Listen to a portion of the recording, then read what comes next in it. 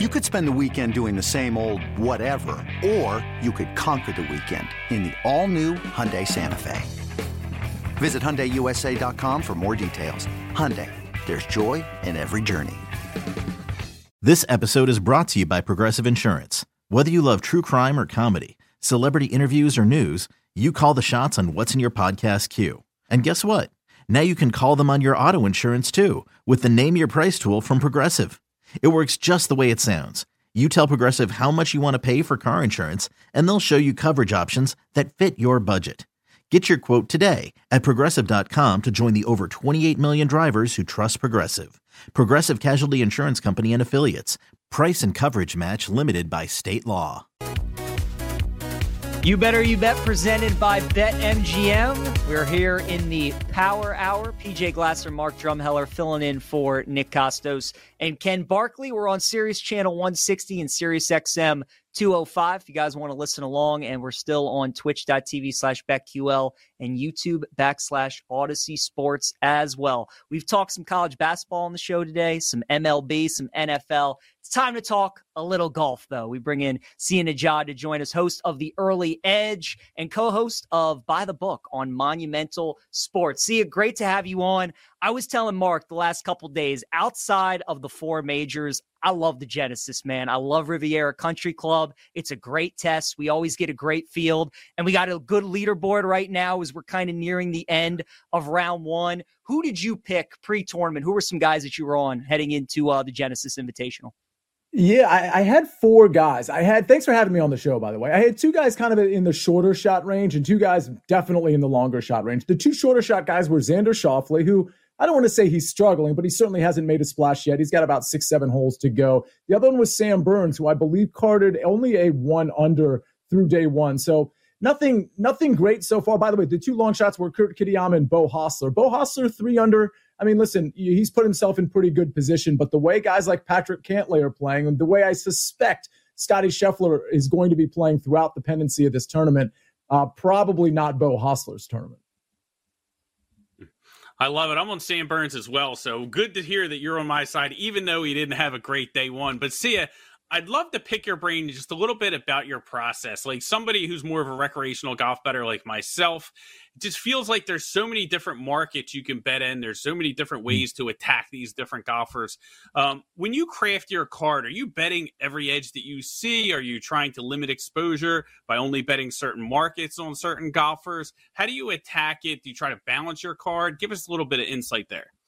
It's a great question. I mean, first of all, my focus, I'll say right off the top, is on head-to-head matchups, tournament head-to-head matchups and round head matchups. It's funny because I started the year prior to today, I was 12-3-2 in round matchups alone, like starting from 2024, like January forward. I actually lost my 2 round matchups, kind of barely, but I lost my 2 round matchups today. So that it's 12-5-2, still a great record, but I just think there's a lot of edge. Listen, we know that these, like the books have a hold when it comes to the outright market, and we know the outright market is really hard to hit. We have streaks where we hit outrights and stuff like that, and it's absolutely golden. I've been good about first round leaders somehow, and those hit, and that's great. But really the edge, if you're looking for an edge, really in sports betting as a whole, it's in the head-to-head market in golf specifically. What I mean by that is like if you're looking at like the NFL sides on any given Sunday, if you will. My favorite NFL movie, by the way, it's my favorite football movie, Any Given Sunday. Shout out there to Willie Beeman. But when you're looking at stuff like that, even college football, like the sides are so efficient. The totals are so efficient in golf because there's such a plethora of bets, whether you're doing top 20 or outright or head-to-head matchups or 3 balls or round matchups or tournament matchups. There's so much to choose from that inevitably these aren't going to be as efficient as, let's say, an NFL side on a Sunday. So I really think the attack approach should be on the head-to-head market, not just for the tournament, but for the round. And honestly, when you're just looking at a 1v1, I really think there are some edges to be had, depending on what course you're on. You look at course history, you look at recent stats, you look at like little trends that you might think are actually actionable, because most trends, not really. But yeah, that head-to-head market is what I focus on. So my typical card going into a week, I'll have a few top 20 or top 40s, maybe top 30, that kind of thing, finishing position plays. I'll have maybe a few outrights, maybe a few first-round leaders, which are kind of gimmicky and generally for fun. I'm just like splashing the pot with those.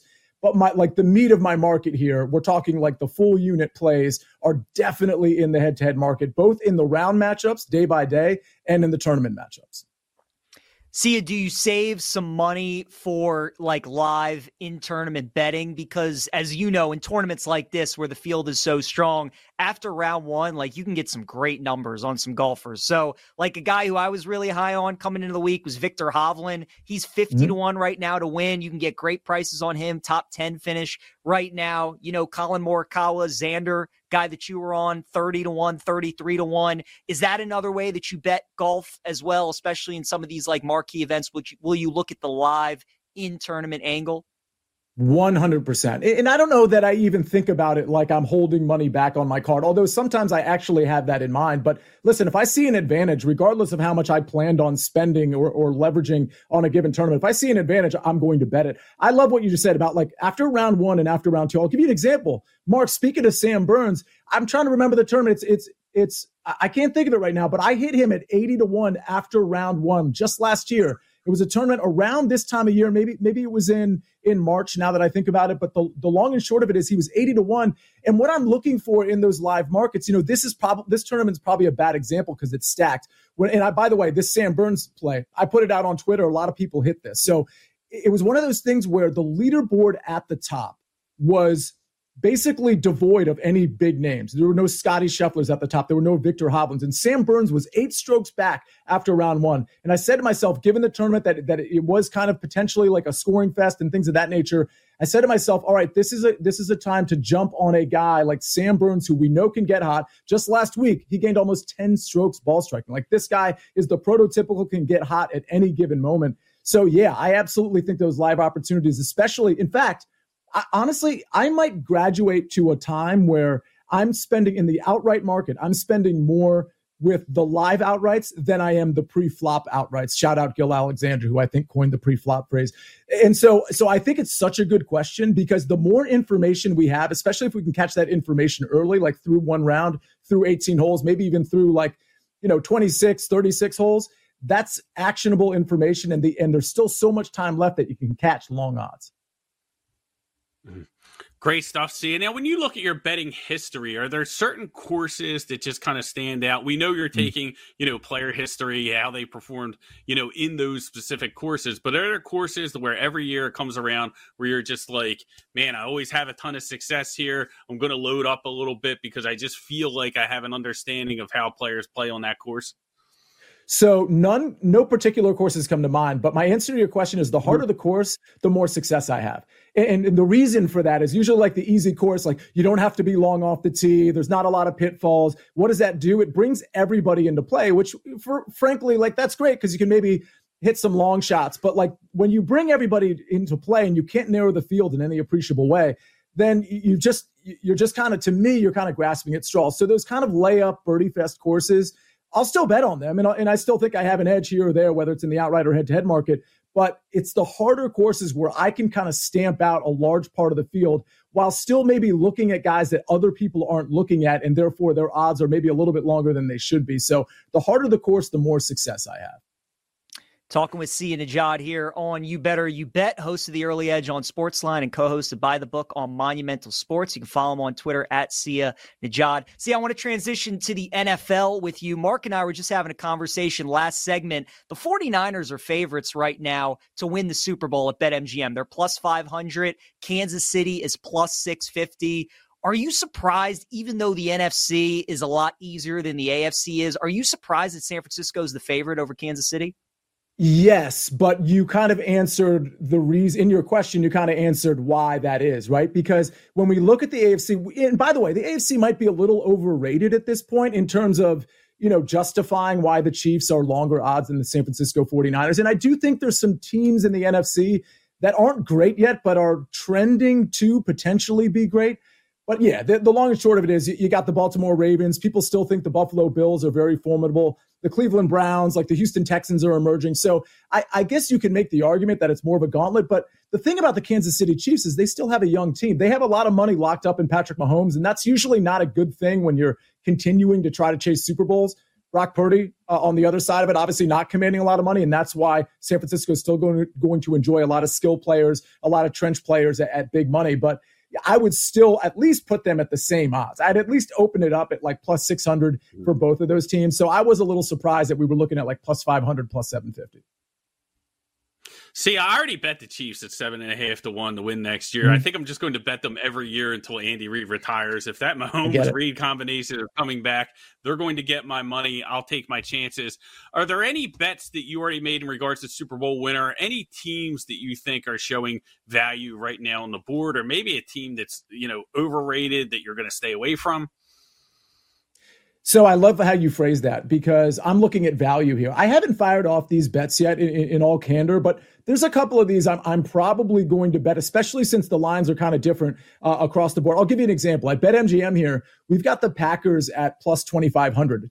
And I'm talking to win the championship here. By the way, when you're getting a plus 2,500 on a team, feel free to hedge once you get to the Super Bowl or even the NFC Championship. So it's not one of those situations where I'm like riding the Packers plus 2,500 through the Super Bowl. If I'm getting odds that long, there's a good chance I'm hedging one way or the other on those teams. So I think the Packers are really interesting at that number. We know they're an emerging team. I could make it a very, very good argument. So could any of you, that they should have beaten the San Francisco 49ers. And for the record, I think the Rams at BetMGM at 30 to 1 at plus 3,000, they probably should have beat Detroit. I know everybody kind of forgets the non-calls, but Puka Nacua, in my opinion, was interfered with on the Rams' last drive. If they call that, then the Rams end up winning that game in all likelihood. And I know I'm kind of rewriting history, but the point is the Rams are at a point where their window is closing, sure, like certainly, but they're still a pretty good team. And anytime Sean McVay and Matt Stafford are on that squad, and you still got Cooper Kupp, you still got Puka Nacua, you still got a good running game, I think 30 to 1 is pretty long. The last one, and these are all NFC teams that I'll mention,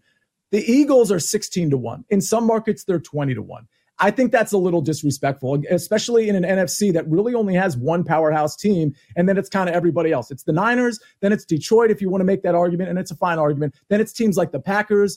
I think the Eagles should probably be plus 1,400, maybe even plus 1,200, plus 1,300, plus 1,600, or plus 2,000. It's too long for the Eagles. I could see them bouncing back in a big way. Sia, what do you think Chicago should do this year? Are you in the camp of keeping Justin Fields, drafting Caleb Williams, and then depending on what they do, does that change how you would bet them in the futures market? If they got Caleb, would you like them better or worse, or vice versa with Justin Fields?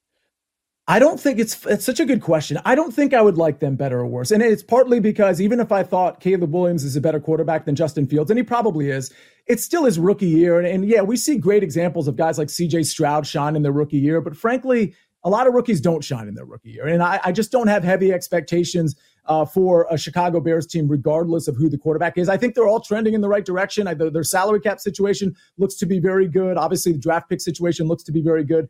But no plan on futures there. What I think they should do, it's such a good question. I'm not even sure Caleb Williams is the best quarterback in the draft. I'm a Washington Commanders fan. If they end up with Jaden Daniels, I'm totally cool with it.